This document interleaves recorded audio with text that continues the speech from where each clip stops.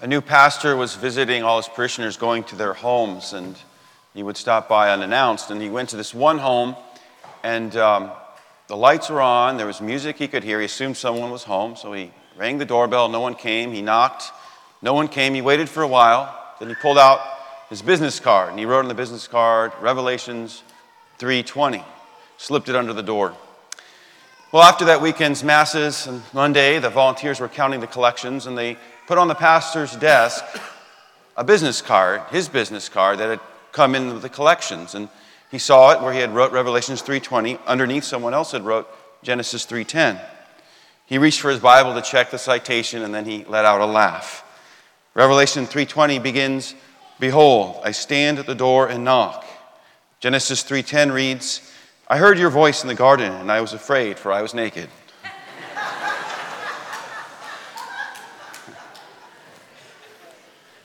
Today's gospel, Jesus' apostles are gathered in the upper room, and the door is locked. And Jesus comes. He doesn't knock on the door. He just appears. This is telling us something, a mystery of the property of the glorified body that our Lord has. Now, when he appears in the midst of them, he doesn't say what I would have said. I would have said something like, "You bozos. All of you abandoned me. Peter, you denied me 3 times like I told you you would. Only John was there at the cross. After all the time I spent to you, all the love I showed you, all that I taught you." But that's not what Jesus said. He says to them, "Peace be with you." And then he breathes upon the apostles and gives them the authority to forgive sins. And this is the foundation for the sacrament of reconciliation, this beautiful gift that Jesus gives to the church. He delegates to the apostles the authority to forgive sins, and that delegation has been passed on through the sacrament of orders to bishops and priests. More broadly, though, it is our common task, all of us as Catholic Christians, to reconcile sinners to God and to ourselves forgive those who have sinned against us. This Sunday, which is the end of the octave of Easter, also is known now as Divine Mercy Sunday. And that goes back to private revelations that a Polish nun received in the 1930s, St. Faustina. And her experiences are recorded in an extraordinary book called The Diary of St. Faustina. And during one of her mystical encounters, Jesus appears to her dressed in a robe. His right hand is extended in blessing. His left hand is touching his chest. And from there are emanating rays of light. From that same place where Jesus invited Thomas to put his hands to see that it indeed was him. 2 beams of light, a white one and a red one. Now, John records at the crucifixion that a soldier pierced the side of Christ to make sure that he was dead, and that blood and water flowed out.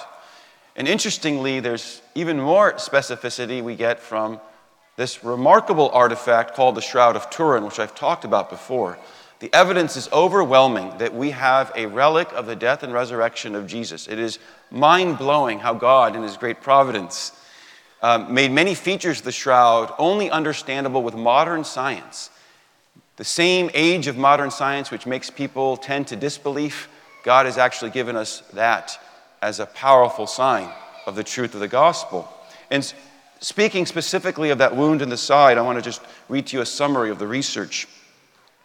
Between the 5th and 6th ribs on the right side is an oval puncture, about 4.4 by 1.1 centimeters.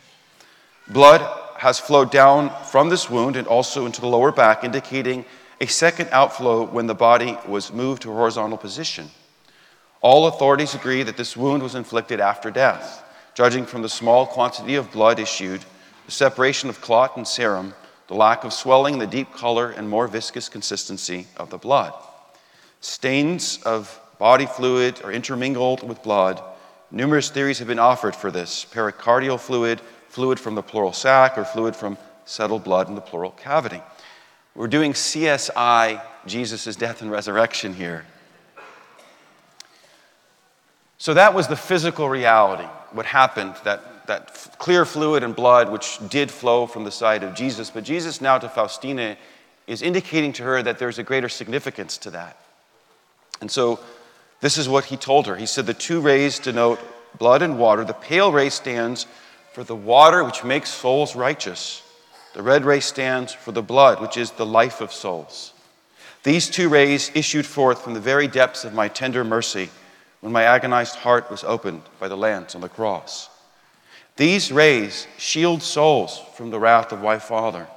Happy is the one who dwells in their shelter, for the just hand of God shall not lay hold of him.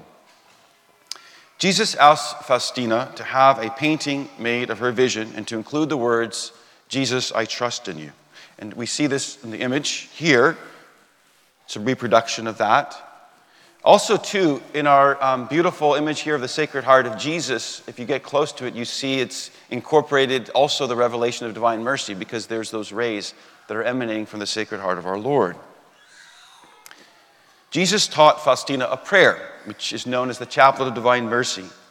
And in that prayer we repeat, for the sake of his sorrowful passion, have mercy on us and on the whole world.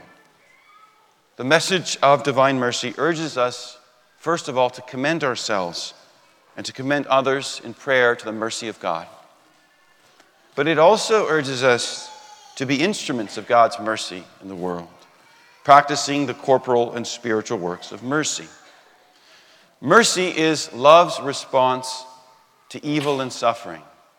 So mercy forgives evil that's done to us, and it also alleviates suffering.